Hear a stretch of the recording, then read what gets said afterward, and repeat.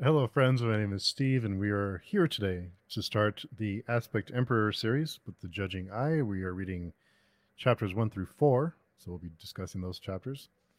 And we are back from our break. So it was a nice. It was weird having a Friday without coming by and talking. So, Katerina, how was your break? And also, can you give us an introduction?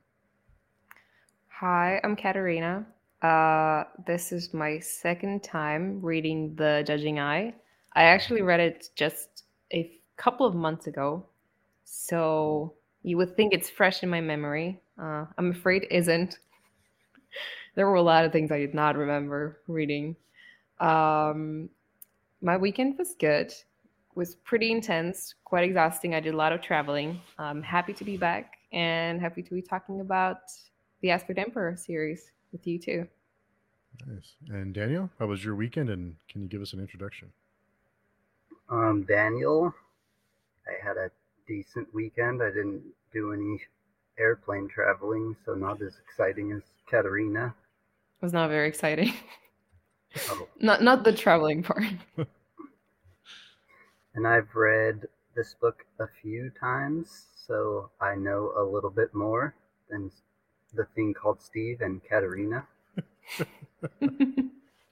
And since it's your first read, Steve, what did you think? Well, yeah, it is my first read. Okay, so after the thousandth thought, I had some thoughts, but I wondered where we would go from there because it seemed like a weird place to finish a trilogy. And I love the time jump. I think it's what, like 20 years in the future. I really like that, and I really like seeing everyone in a different position because we went from them from Kellis being basically a stranger to working his way up and gaining power as through the trilogy, and then now he's up there. Espinette is went from being a prostitute to being like a queen, or like running an empire basically. And I love just hearing what's happened, or at least getting bits and pieces of what's happened between the end of the thousandfold thought and now.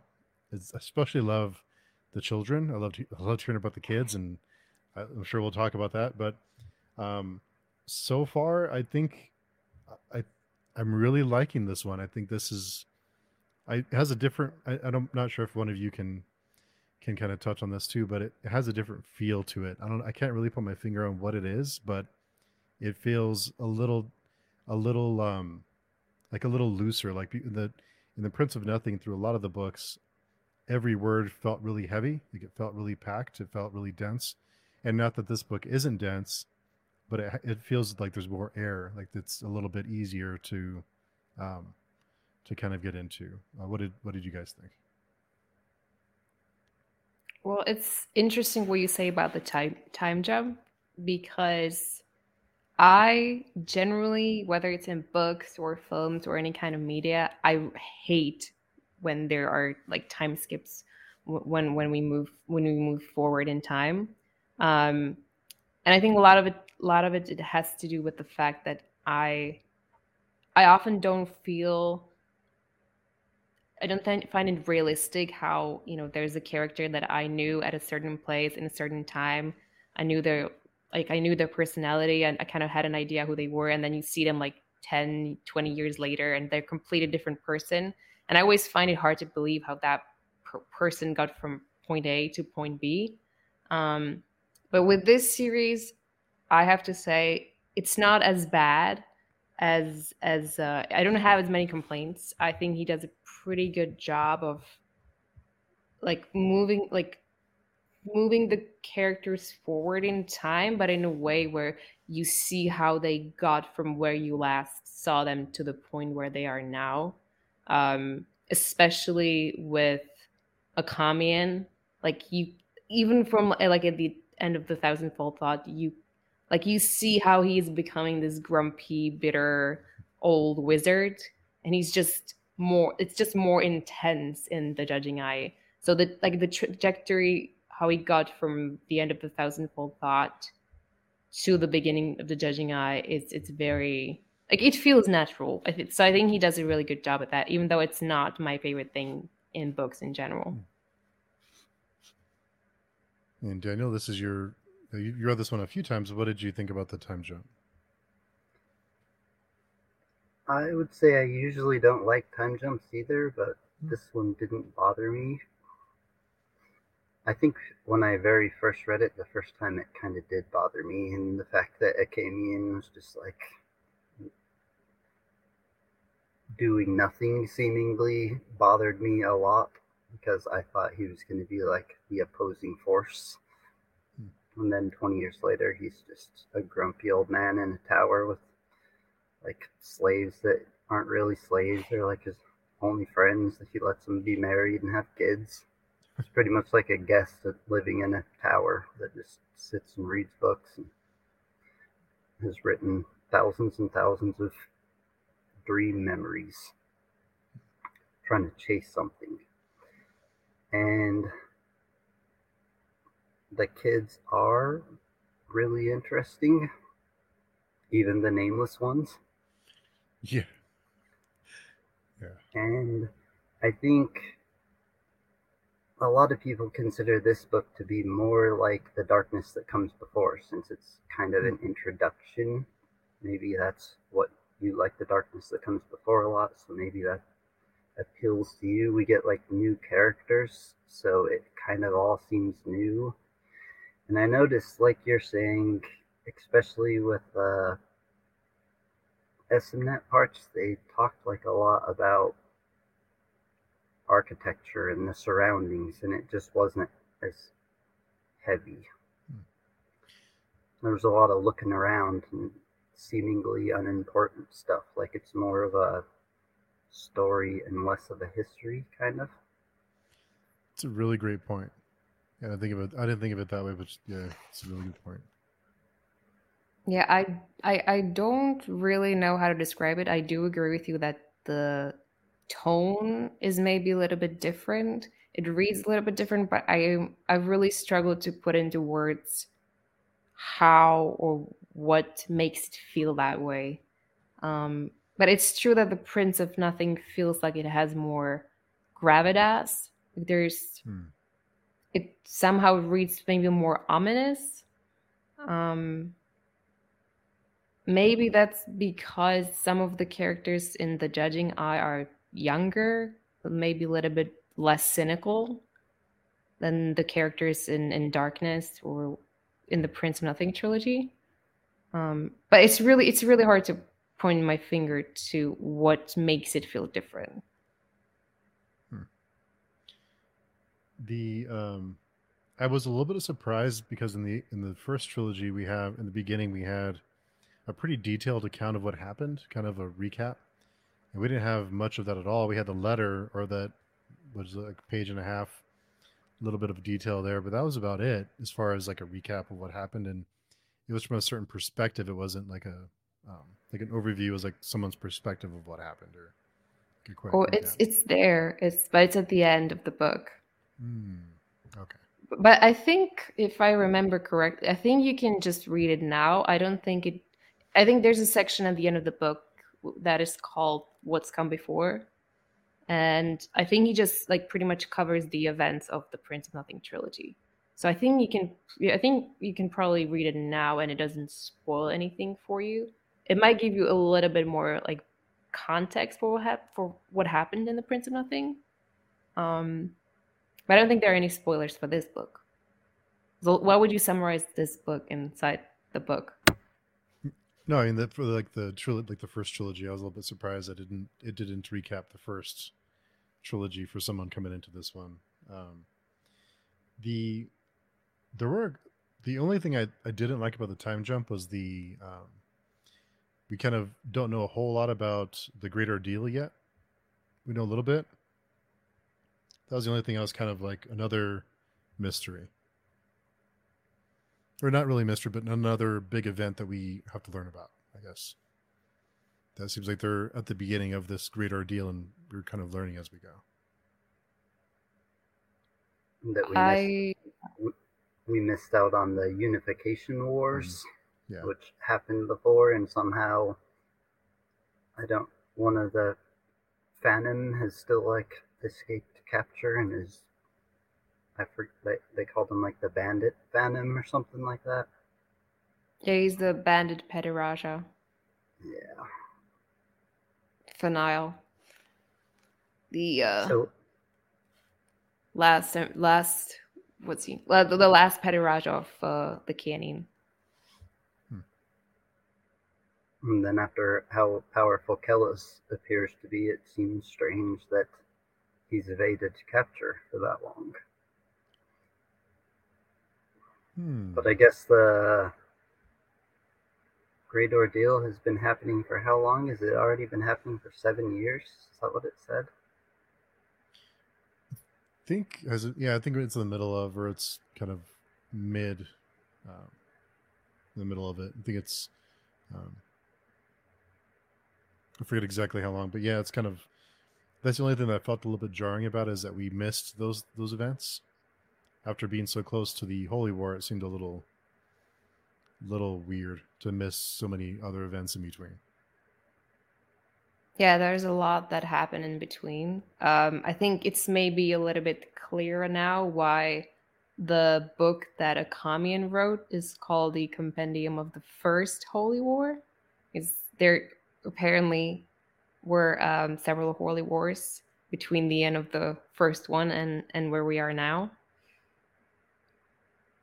But I don't know that I would necessarily want to read about those events, because like the Aspect Emperor, I think it's about something different. Like that's just not the focus of the series at all.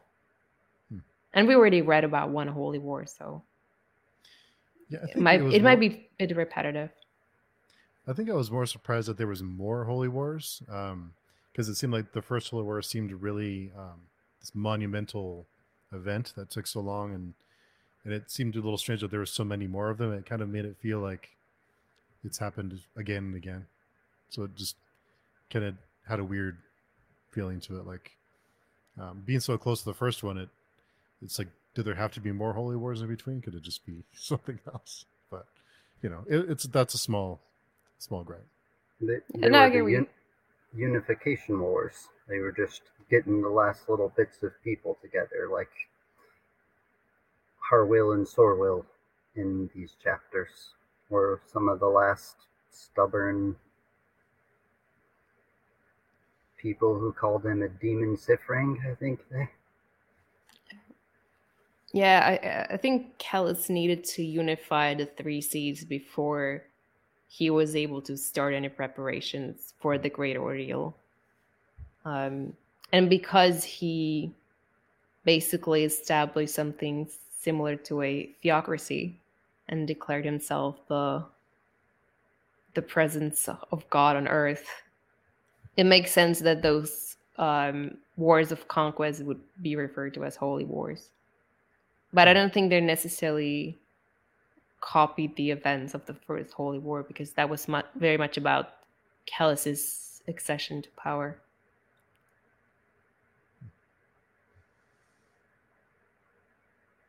In the prologue, I did like the changes that had happened since then, because one of the notes I had written down was the scalping years, and they were hunting Shrank and they were bringing scalps of Shrank back.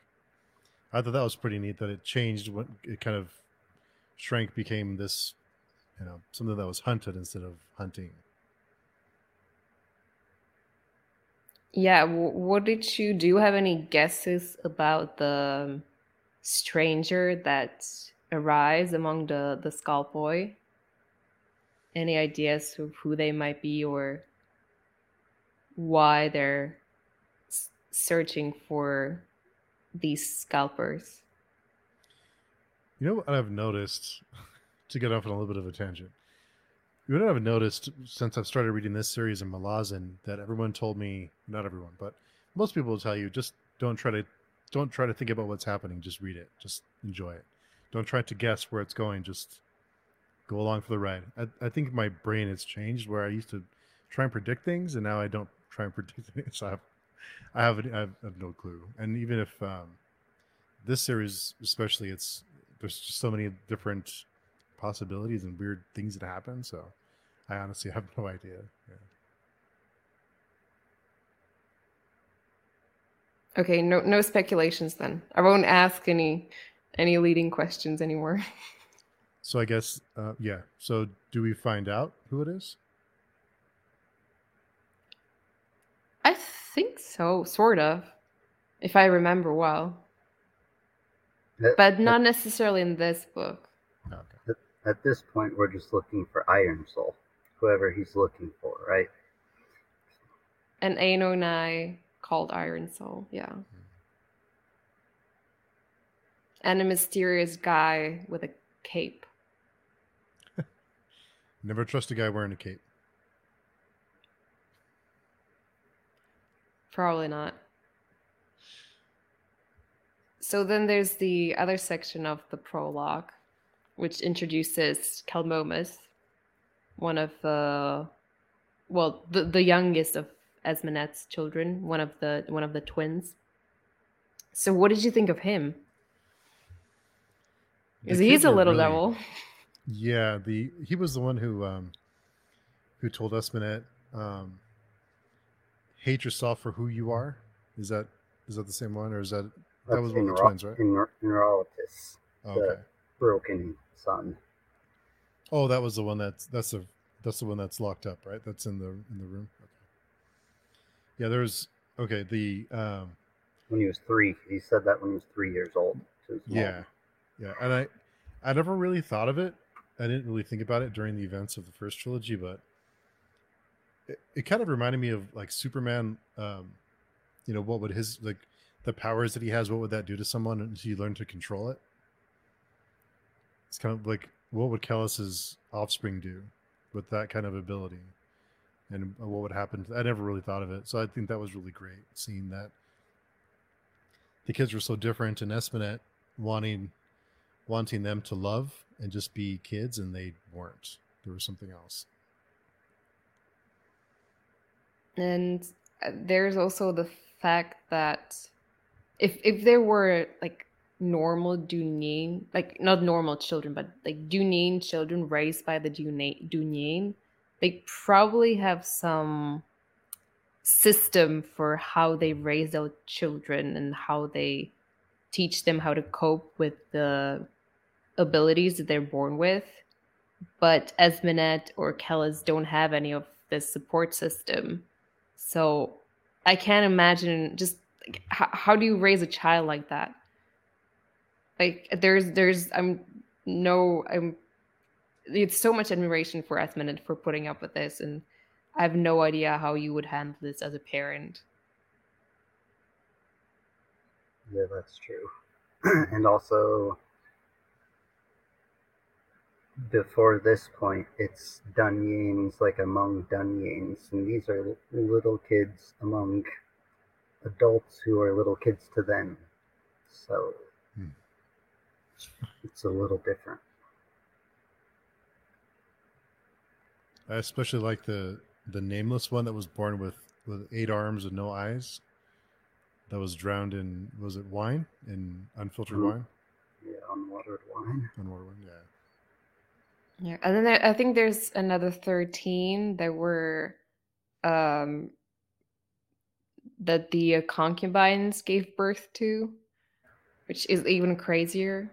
Like it made me wonder like what it is about Esmenet, like what makes her so special that she is able to give birth to live and healthy children, whereas seemingly no other women that Kellus has tried to have children with was able to do that. Or even if they gave birth to children that were alive, they were deformed or just monstrosities as they describe it. In the previous books, it alluded to Kellus selecting her for her intellect, for how smart she is, being comparable, at least able to handle the Dunyin blood. Yeah, but like, is there like a blood test for this? I mean, I'm sure like she's an intelligent woman, but she can't be the only intelligent woman in the 3 Seas. Maythenet's there, so there was one other original successful one. Who knows who his mother is? Yeah. Well, I don't think we We don't know at this point at all. Or, well, at least I don't. Maybe we do. I mean, I missed something. I have no idea. Yeah, I missed that. It was revealed. Oh, and then we find out that the compendium of the First Holy War we've been reading is a banned book that would get us killed for having read it. All of those quotes. And I think he talks about how they kill everyone, and when he sends the letter, he's just waiting for them to tell him to kill himself or for someone to kill him now, because he even heard the words. I really like the letter and the way it establishes like what kind of government Callus has built since over the past 20 years, and how really it is like he has built it on faith, and that there are like people genuinely believe that he is like the coming of God, and people are willing to die for this religion. Esemnet affirms that when she's like talks about wondering what happened to all of those concubines of Kellis's and all of the slaves that were the like birth mothers, because they're all dead now. Had to be a secret. She's really struggling with her need to punish people. I feel like she even like said somewhat remorselessly that some mothers might have to sell their kids. It's just tough times. Even though that's like kind of what broke her initially. She seems to have a lot of misgivings about the position she is in now. She, like, I think on one hand, she like, yeah, she realizes the power that she has over people, and how like one small decision she make can affect thousands of people's lives. But then she also seems to suffer from a pretty strong imposter syndrome. Like she's constantly doubting like whether she has the ability to rule an empire like this, and whether the fact like whether it's even real that she's an empress. Like I think there's one section where she's kind of imagining that it's all a dream, like it can be real that she, the prostitute from Simna, is the empress of the entire three seas, and that she's mother to the imperial children. It just seems so surreal that she would be like that, she would get from where she was to the position where she is now.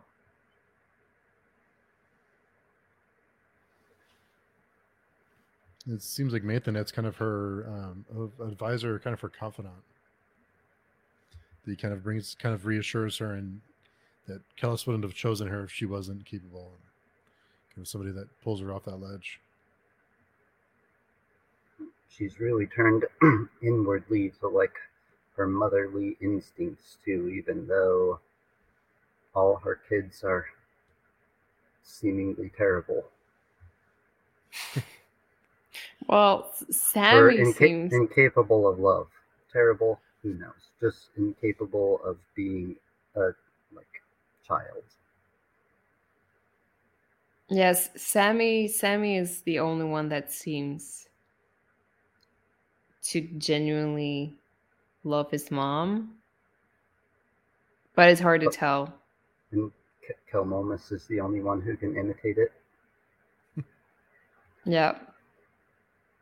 I guess they said Serway was pretty normal, and then Callus sent her off to become a witch. So, oh yeah, and they have a female school of magic now.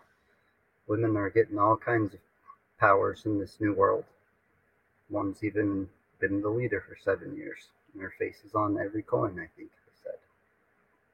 Yeah, I think we talked about it last time that Callus was already making some changes in the way that the society sort of works, and I guess this seems to be like another result of that, him giving more power to women.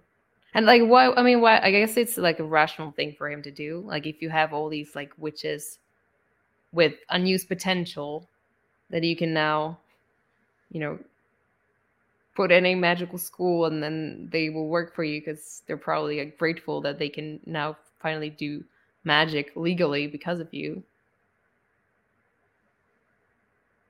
I don't know. That's just my theory. That's my hypothesis. I don't think we really learn much about the school at this point, besides the fact that it exists and it's sanctioned by the emperor, and that Serwa is a member of it. Kellis didn't seem to have any. Well, at least it wasn't explicitly said that he had any problems shipping her off to the school once he learned that she had the gift. So I don't know if he's capable of truly loving. That everything is for a purpose, like we've talked about through the first trilogy, and everything is on the path for a goal, or for something. So I don't know if he can just love, and maybe that's why his kids are incapable. I mean, the kids are just the diluted version, so I imagine it's just even more extreme in Callus. And I think he does say in Darkness That Comes Before that he is incapable of loving someone. I think he says it to Nior. So it would make sense that he doesn't blink an eye when he's deciding whether to send his 3-year-old daughter to a faraway city to train as a sorceress. He did feel a feeling twice, though. I remember, and they were strange to him. So, Yeah. What is love? Maybe in the end, it'll come down to what is love.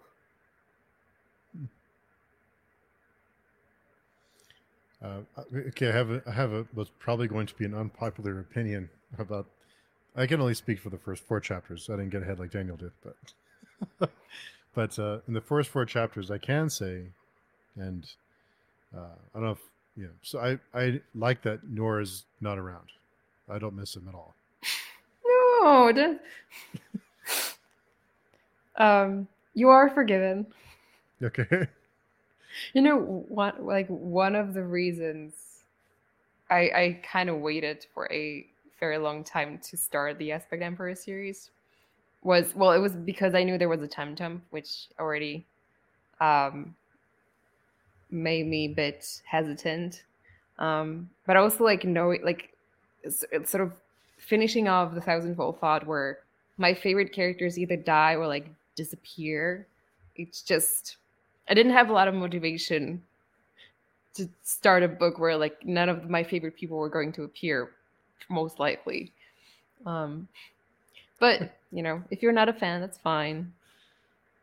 Did that make you happy that there were some new characters to maybe invest into then, since all your old favorite ones just found themselves on the short end of the stick?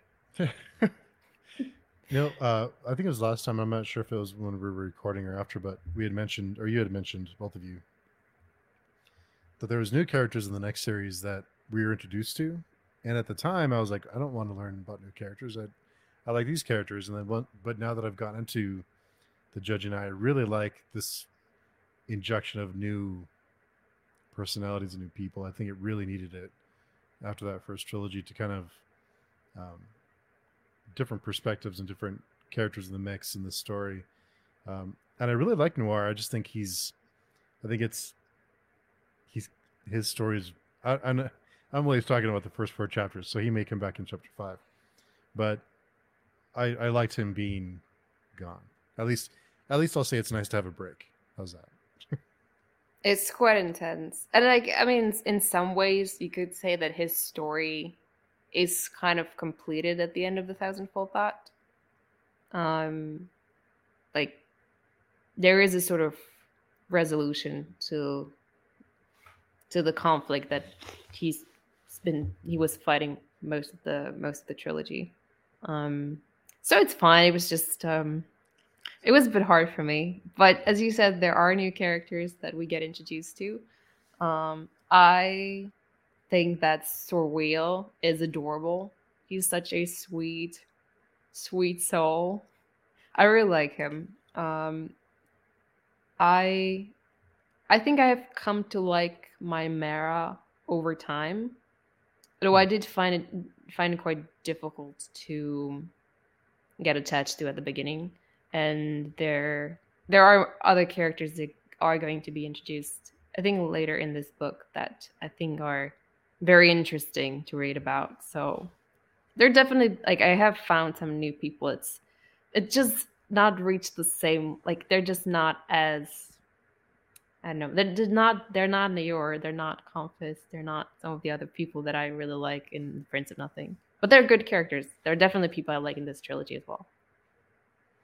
I think part of it is that, I mean, again, I've only read the first 4 chapters, but so far the feeling I'm getting from this world is, where would Noir fit? It's almost like he may not fit in this world. His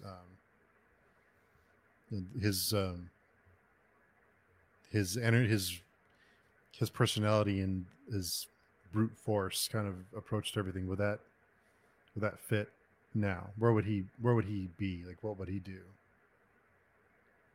I'll talk from a historical 3C's viewpoint, and that is that the last we seen him, he was with the Consul, and in the first apocalypse, the Consul and the Sylvendi fought side by side. So maybe he's gone forever, maybe he's not, but he is with the Consul, and the Consul are at the head of this war. Yeah, I mean, certainly so far, we've only seen. Well, we got the scenes in Momem, which is sort of Callus's camp, and we got some scenes in Sakarpas, which just been conquered by the Great Ordeal, which is also that's part of Callus's tribe. So the only and we know that Neor is not going to side with Callus. I think it's a fairly reasonable conclusion. So, if anything, I would imagine him maybe working together with a Kamian, maybe siding with the Consult, but it's unclear what's happened to him at the end of the Thousandfold Thought, and we don't learn anything new in these 4 chapters for sure. I don't think we've seen. I think we'll see him again at some point. He's going to play a bigger part at some point. But it's nice having a break. I mean, it pains me to hear it, but I'm happy that you feel that way, I guess. At least one of us happy. I really liked his story in the first series, and I think it had the best conclusion of any of the arcs of story, besides the one that turned into dead ends. All of Katarina's favorite characters. Yeah. They're all definitely ended. His could end, and it could be a satisfactory story. He got somewhat revenge on Moengus, even though Callus maimed him, so he was easy to kill. I don't think it was a happy ending, but he did get a sort of a closure. He could walk off in the sunset with Serway, just live his life forever, happy ever after. Good old Nair. Yeah. Yeah, he deserves some peace of mind, so maybe he got it, maybe he didn't. Maybe we'll know, maybe we won't. They can't all be Saban. Well, Saban seems to be doing very fine. him and Proyas were the two Exalt generals from the First Holy War, so they're, I guess, the two most powerful generals now. Yeah, Besides, I was very saddened to read that they were named the Exalt Generals, considering that Confus was the previous Exalt General. It just felt like rubbing your fingers in the wound. I thought it was sweet poetry, like that poet that said something about Essenet without her realizing at first. What was it? Yeah, I Something was something wondering is the about heart. that. Like I'm not I suck at poetry analysis. So it did not occur to me that that was one way how you could interpret the poem. But then I wonder, is she maybe just over analyzing things? Seeing Or enemies all is, about her. yeah, like, is it just paranoia? Or is it like foreshadowing of something um actually happening, something boiling underneath the surface?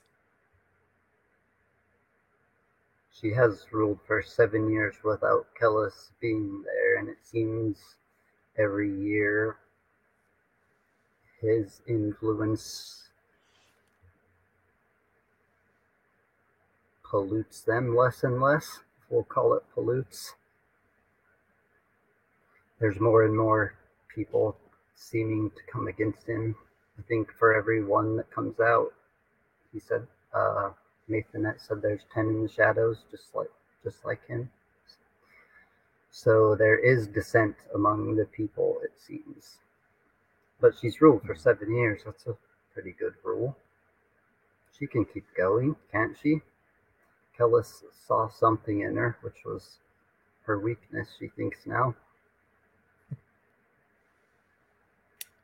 I wonder, because like Callus has a very particular way of ruling over people that centers around people being complete true believers in him, and like him being a prophet or him being sent from God, whatever. And it's really it must be really hard to replicate that if you're not as godlike as Callus. So, I mean, Esmenet can only ever be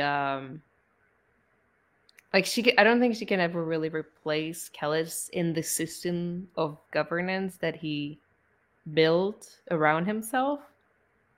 She can always just be like an intermediary to the gods. It's very obvious that she is just human, and humans can be replaced by other humans. Well, Kellis pretends or claims to be something more than a human, and is not maybe as easily replaceable. So I'm not surprised that there are some signs of the empire sort of starting to crumble. Because like how do you keep a system afloat that's basically based on a like personality cult when the personalities left the cult on its own? And he's taken all the men and all the food and all of the money. What he didn't spend on strength scalps over the past, I think, 11 years, it said. At first, I think it said they were giving a gold talent for each one, and then it turned down to 10 silver or something like that. But still, it's a significant amount of money that has to come from somewhere. Probably poor farmers.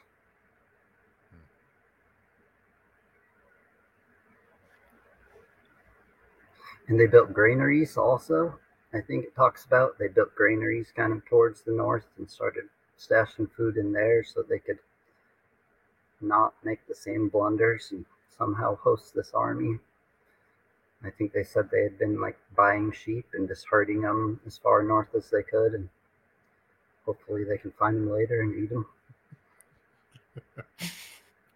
It does seem that Callus has put a lot of thought into the logistics of the Great Ordeal. And they do talk about the fact that probably maybe more people might die of just hunger and disease before they reach Golgotha than in the actual battle, because it takes so much food to move an army across a continent, and it's unlikely that the consult would come to them, so they have to march to the consult. And they already had 20,000 people die from a lung plague just on the walk, I guess. These walks are brutal, aren't they? Marches. I've only went on like a day or two trek once or twice, but it is pretty brutal once you get a day away from a car. Well, I guess they would be marching very slowly because they're transporting all the food and all the equipment. Unless you have a horse, you probably won't walk more than a few miles a day, I would think. But it seems much better organized than the first Holy War. I think Callus learned some lessons there. Mm-hmm. Stay away from the desert. Yeah, I don't think you'll find many deserts in the north, unfortunately. This book does feel a lot greener to me. Like when I think of it, like the association that I get is always like forests and plain, like grass. Whereas the first book, I always think of the desert and sort of like the drought and heat and the sun. Callus uses like mist, or what is it he uses? Some voodoo magic. Maybe not voodoo, maybe it's just physics, but I was never very good at physics anyway. Thickens the air somehow and creates clouds around everyone, so it would take some wetness around to do that, some coldness. It does feel a lot colder. The bird was a stork, which is like a cold ocean bird, kind of. Yeah, what was that about? It seemed to be some kind of an omen. Maybe intended for the king of Sucarpus. But I was not at all. I have no idea what it's supposed to represent.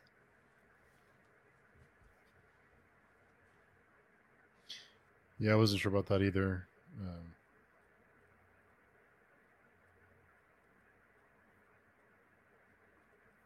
I would just say spectacle. Callus knows how to control the scene really well. So are you implying that the city? What was that? No. So are you implying that he maybe sent the stork, or that maybe he like conjured up the stork? I don't know. It did disappear quick.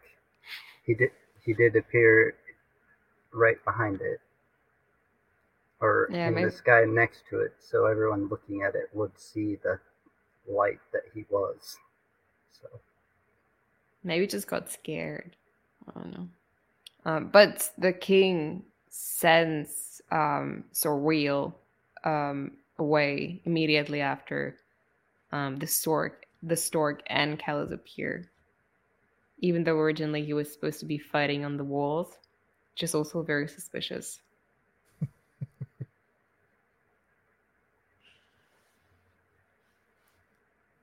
And then there's sort of he's sort of being he's like they're running through the city and they're running into the citadel, and then they get there and Kells just blasts a hole through the wall and kills everyone.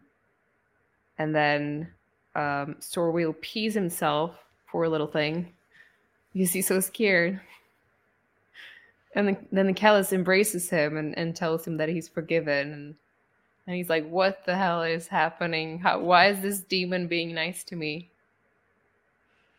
That was kind of odd. Yeah, that sequence. Yeah, he's like, I would never forgive you. And he's like, no, your father, not me. And before that, they had seen a mage that had somehow been in the city that just blasted the wall down, or the gate, front gate. They're talking about just running through the mist, and then they see a shadow, and his eyes just turn into white, and then the front gate just starts getting blasted open. So, yeah, at first I wasn't sure if it was Kellis or not, but I guess it was a different sorcerer. Kellis is just too blinding of a white light, and he's already floating up in the sky, creating all the mist. It appears as though their war tactics are much better than they were before. At 14 siege towers or something, it said, and I don't even think they even made it to the gates by the time the whole thing was over. Kellis just showed up and killed everyone, probably. He's definitely more powerful than he was at the end of book 2. I wondered if he was first series. I wonder if he's more powerful or if he's always been this powerful and just didn't use his powers.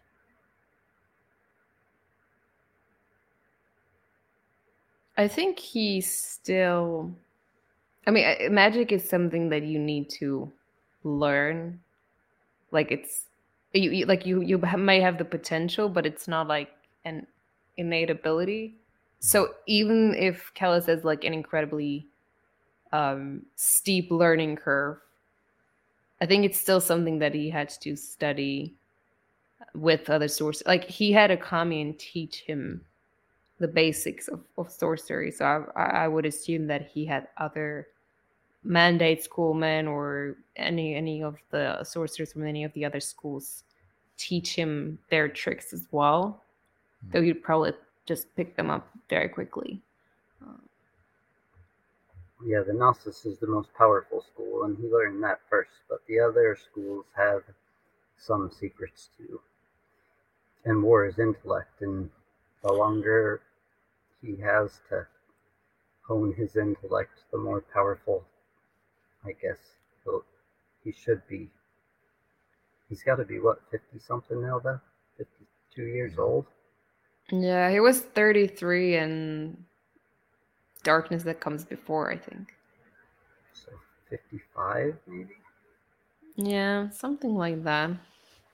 Like, Necamian's a little bit older, a hunched old gray-haired wizard. Okay.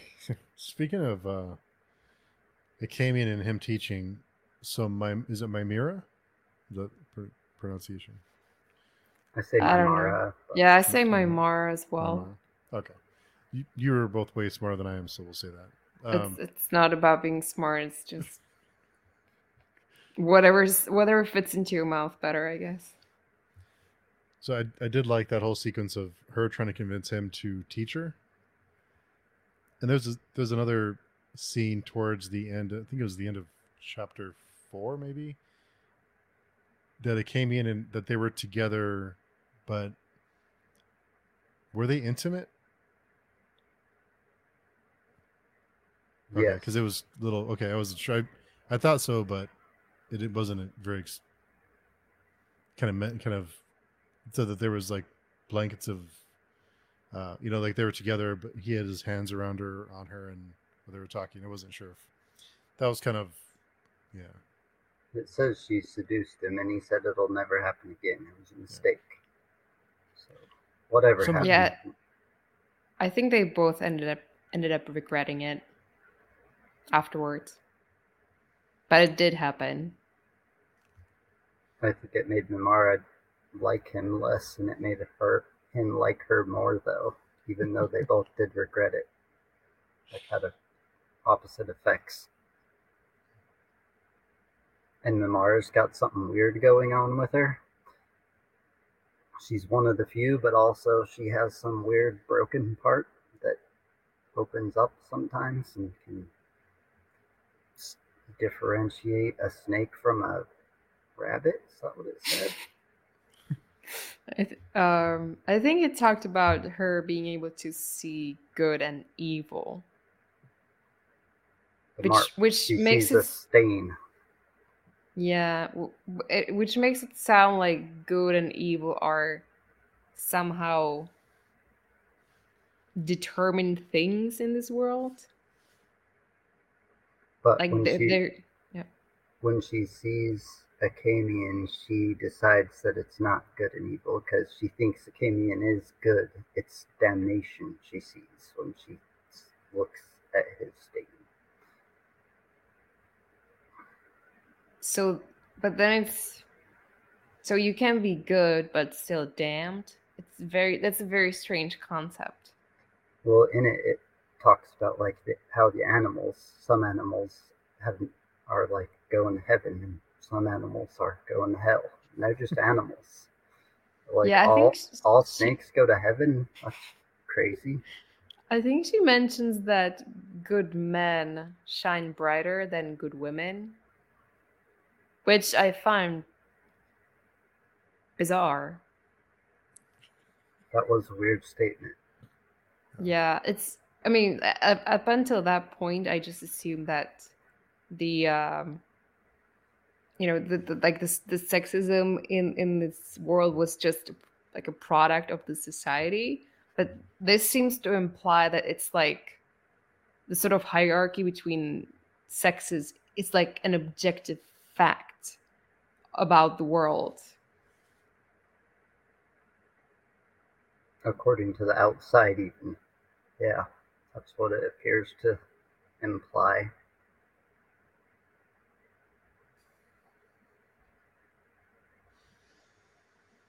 Yeah, I don't know what to say about that. It's a very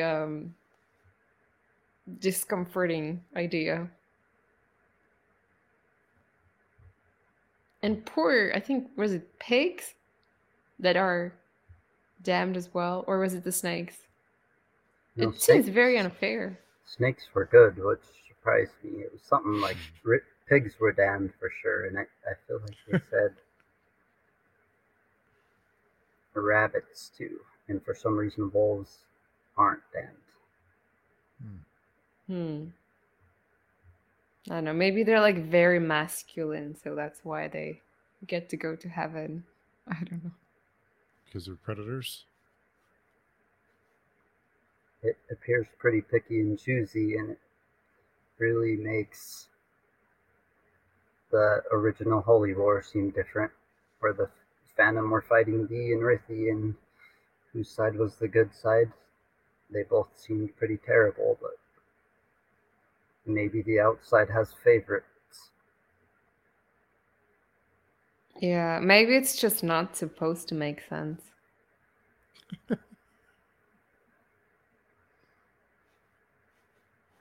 I'm pretty old, and I've been around lots of religious people and religious talks, and a lot of it still doesn't make sense to me in this world.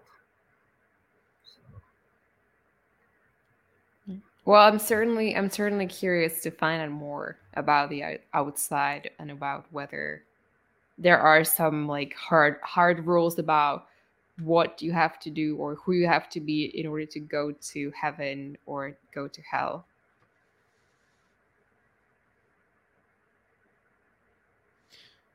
And Katerina, this is your second time reading. You read this one a couple months ago, right? That's right. What did you notice in these first few chapters, or did you notice anything that stood out to you that you didn't catch the first time?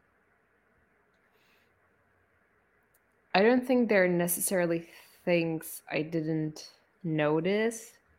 It was a lot easier because I already knew who the new characters are. I would say maybe what changed this time is I have more sympathy for the female characters. I find it a little bit hard to read Esmenet's POV, um, because she seems so like it kind of feels when you read it feels like she's drowning. Like you had this like incredible arc in The Prince of Nothing, where she goes from being this like lowliest person to this extremely powerful person, and then you start The Judging Eye, and she's just like always complaining how hard it is to be an empress, and she seems so obsessed with her children. I found really uncomfortable. But I think this time around, I have a lot more understanding for where she's coming from, and I can relate to maybe because I just read it like a little bit.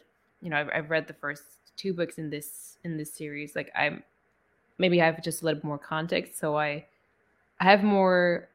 I can relate to the how she's feeling now, and the situation that she's in, and how having all those weird experiences with Callus and giving birth to his strange mutant children, how that would that who can show no affection to her, how that would kind of mess her up, and also just how hard it can be to try to keep control over an empire that is so big and so difficult to manage.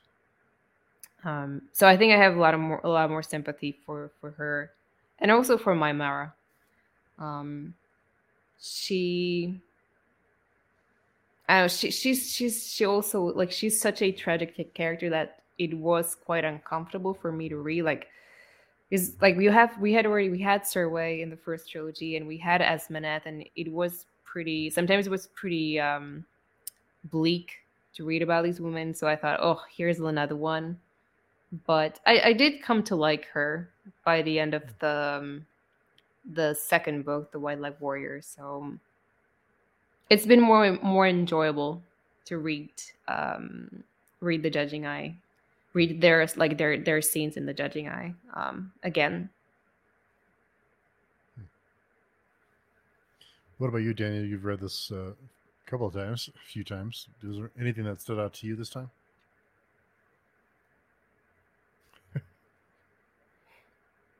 Look, a couple things. The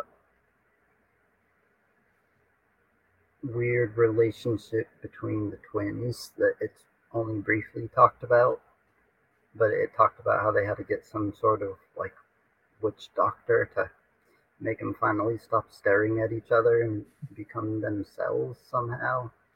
And then when you get the views from Kilmomus's point of view, he like has a secret voice that's always talking to him. And we don't know exactly what Sammy thinks, but according to his mom, he doesn't think that much. So he should be the one that she loves the most, but she loves Kilmomus because he seems to be there and have love. But he also pinches beetles and just thinks about killing everyone. Wants his mom. His devotion to his mom is strange too, because he'll talk about how like dumb she is, but then also that she's like the most glorious thing in the world to him at the same time. He is very possessive of Esmenet, and he hates Callus. That is very clear, even from just from the prologue.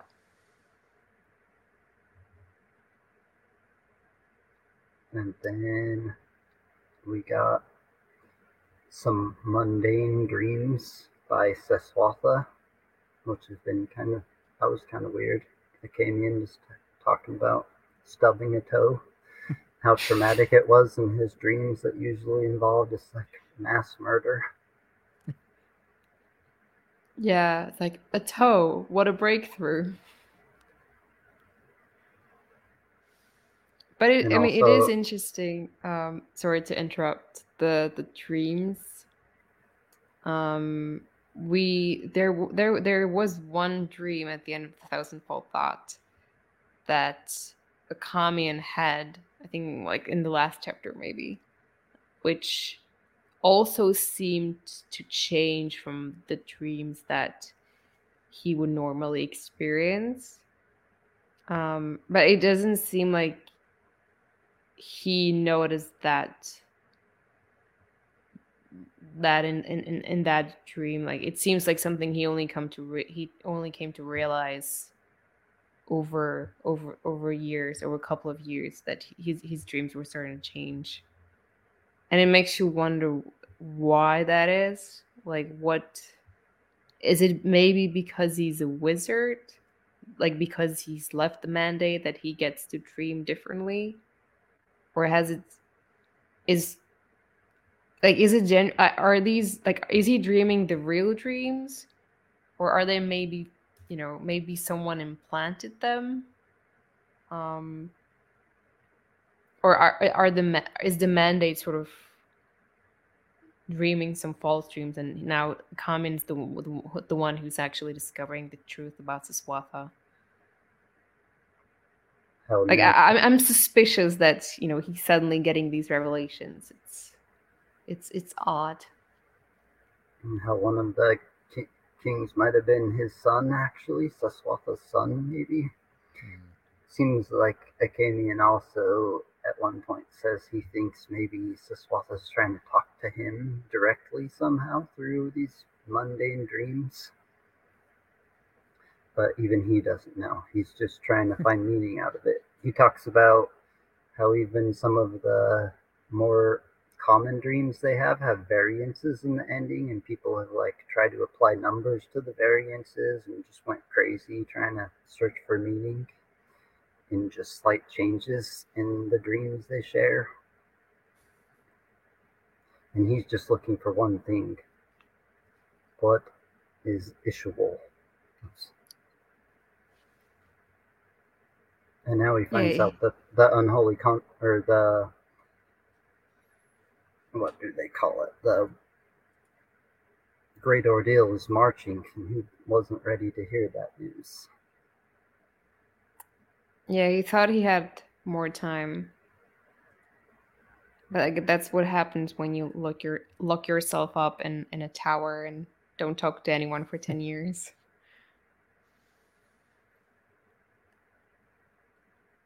But he is very, very single-minded and just focused on, I mean, is it revenge that he's looking for?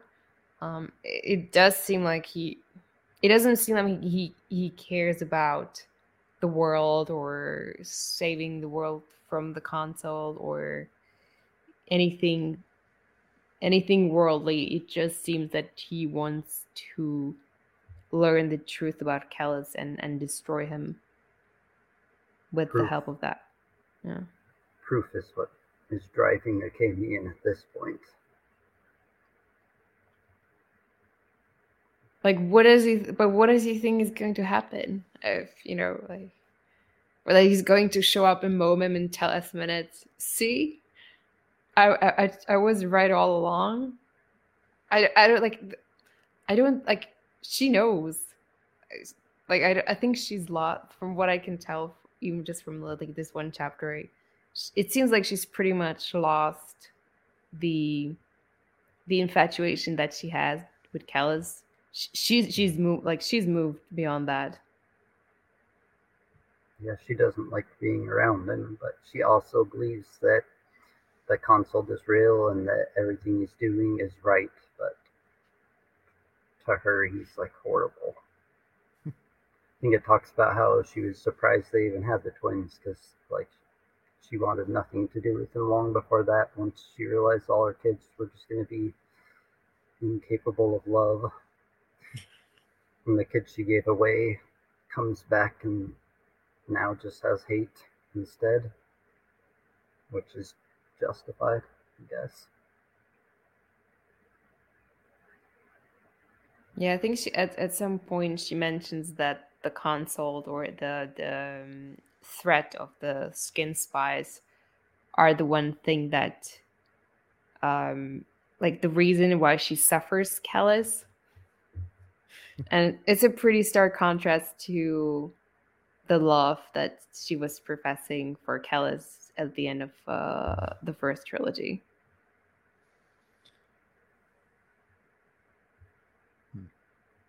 Kind of the Right. same trajectory that Acabian had with Kellis. That he had this infatuation that he couldn't stand to be around him, well, for other reasons, but kind of the same path. Right now, action-wise, Kellis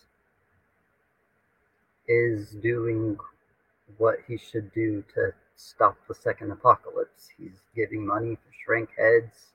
He's amassed an army to go up and like fight the shrink or whatever he's trying to do with this great ordeal.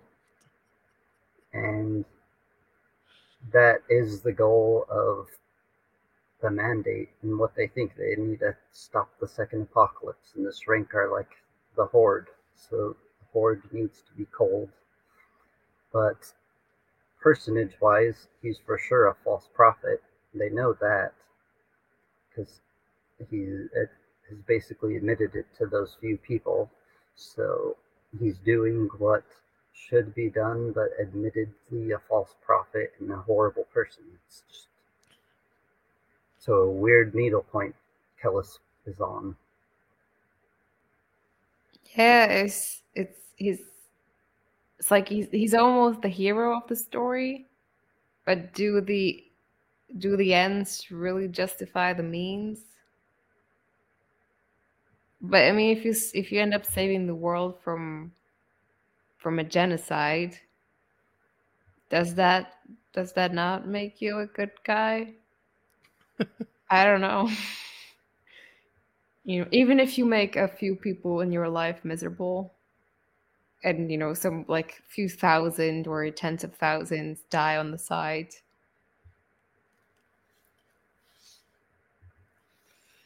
I don't know. That's like a moral dilemma question, I guess. If you kill one person to save 10 people, are you going to heaven or hell? You killed a person, so.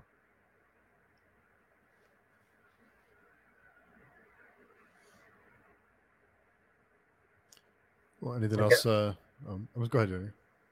I guess we'll see. I'm glad that you liked these first 4 chapters so much, because I think things are about to cook up a little bit now. I think all these children, I think this whole setup is going to end very badly somehow. I'm not sure how, but you get the impression that it's just teetering on the edge. That's something, I don't know if many of them will survive by the time the series is over. Just you kind of get that, I don't know, for me anyway, maybe I'm just bleak. Something bad is going to happen to most of them. I did tell you guys that I expected this series to match the darkest of the darkest stuff you've read, so. Seems fine so far, but we'll see. Is it darker than Negative Space? We'll see when we get there. Okay. In a different sense, I would say for sure. In most senses, probably for sure. Because I've heard from a lot of people that the 4th book is it's just like this mind-blowing experience. So, but we do have my Mara, who seems like a generally good person, and Swordwell, who seems like a generally good person. Yeah, I think that's a sharp contrast really to the first series, right? Especially Swordwell. I think my Mara is obviously very damaged in some respects, but she has a certain strength about her that does make her somehow it does make her feel like she is a positive character, even though there is a lot of trauma that she carries with her. But Swordwell for sure, like he's it's surprising, especially for a man, like even if he's very young, to be so uncorrupted, so pure in some ways. It's Well, very refreshing and very unexpected. Like you wouldn't expect it in the world as we have come to know it, at least so far. that reminds me of the couple of revelations he has. One was like about how he used to always yell at his father and be like, "Oh, I'm running away to the three seas. They're so much better than here." And then here this man from the three seas is coming and his father standing up to them, and he kind of reflects on how shitty of a child he was, I guess, as well as he thinks about a time that he was picking on this other like menial cast kid, and he did it for no reason, and just because kind of everybody around him was doing it, and just what kind of person was he for just being like that. It was interesting to see him because we know he's 16, so he's definitely naive to a lot of the world, but he's learning. And his father told him what he would be their last sword strike against them. Is that what he said? I don't remember the exact wording. I think he said something about vengeance. Let me see if I have it. Do I have it somewhere? He said that Sorwell will be their final sword stroke, their final vengeance. There was a But quote. I just sorry. There was a quote when he was thinking, and he said, "War is an extension of argument, and swords were simply words honed to a bloodletting. It was always the conclusion." I thought that was good. Yeah. After they had argued and realized that there was no resolution and war was starting. So, Yeah, it was kind of sad to see Proyas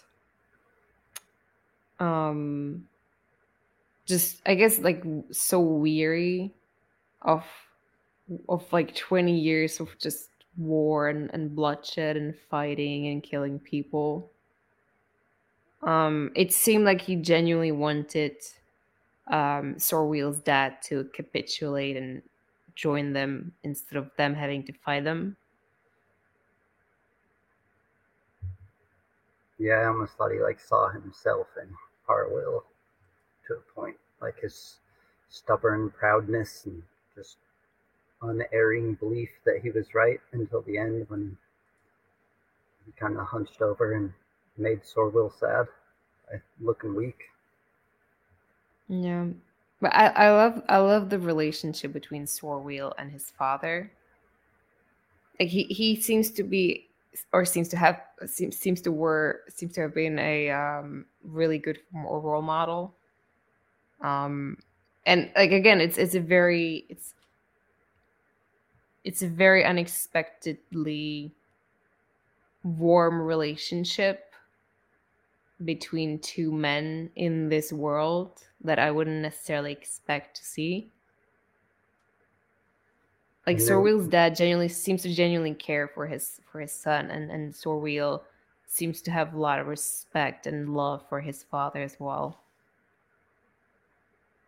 and they're both like loyal, nice people, and their empire seems to be like founded upon morals. And he's just like, just keep going, just leave our city alone.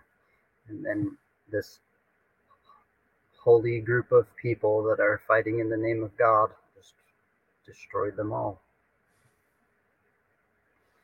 Yeah, I wonder if it's just like, is it just because they're from this very like specific area of the world, or is it just they happen to be nice people, despite their circumstances?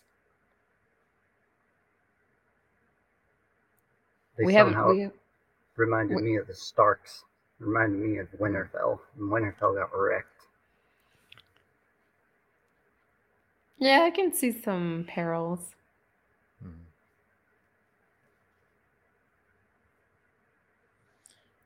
Anything else you guys can think of? I have just one thing. What do you think about my Mara's sections, POV sections, being written in the present tense? That's probably the weirdest thing about this book for me. It was so jarring when I first started it, and it took me a really long time to get used to it. And I'm still not sure that I have gotten used to it. It's just bizarre. It's not jarring at all to me, but I catch it. But I know exactly what you mean. They are. When it gets to her, it's definitely written completely different. Huh. Steve didn't even notice. I didn't notice. I didn't even notice. But if you go back and read, it'll be like, I stoked the fire. I threw a log in. When she, it's just all written really different compared to every single other point of view. Yeah, well, I noticed it immediately, and I've been wondering since, what is the reason for that? Like, what makes her so different from the other characters that she would get, like that he would write her POV this way and not in past tense as all the other ones. It's just it's strange. I would say there's definitely a reason. It is completely different than any of the other characters, and if there wasn't a reason, you wouldn't have wasted the time. I'm sure he had to bring himself out of his own head and his own storytelling to write her parts. Curious to see how writing her parts was different than the rest of the parts section. Because it is different. For sure. Yeah. I guess the next time you get to a Minmara point of view, just see if you notice, Steve. I didn't even notice. It did feel different. I just didn't really think about it too much. But it did have a different feeling to it, but I didn't catch that. It's almost that on the paper, it is how I notice it more. The whole format of the writing is just different somehow when I look at it. Very interesting. Cool. So 1 through 4, and then next week we'll be doing 5 through 8. Cool. Yeah, that sounds right. Awesome. So there are 16 chapters, and we'll do 4 each week. Kind of nice pace. So awesome. So Katarina, where's the best place for people to find you and tell you how wrong you are about Sabon? Well, you're more than welcome to present your arguments to me on the PageTuning forum, or you can also find me on Instagram at The Errand. Your inbox will be flooded with pro Sabon readers. I'm sure he has a large following in the community. And Daniel, where can people find you? I'll be in the comments letting Steve know he's wrong about Nair. You can all do that with me. I will most certainly like that comment. Yeah, that's fair. Yeah, maybe I'll change my mind. Maybe it'll change my tune. I get the feeling we haven't seen the last of him, so we'll see how it works out. Awesome. Well, thanks everybody. Really appreciate it. Glad to be back and be on this next series. So we'll see everyone next week.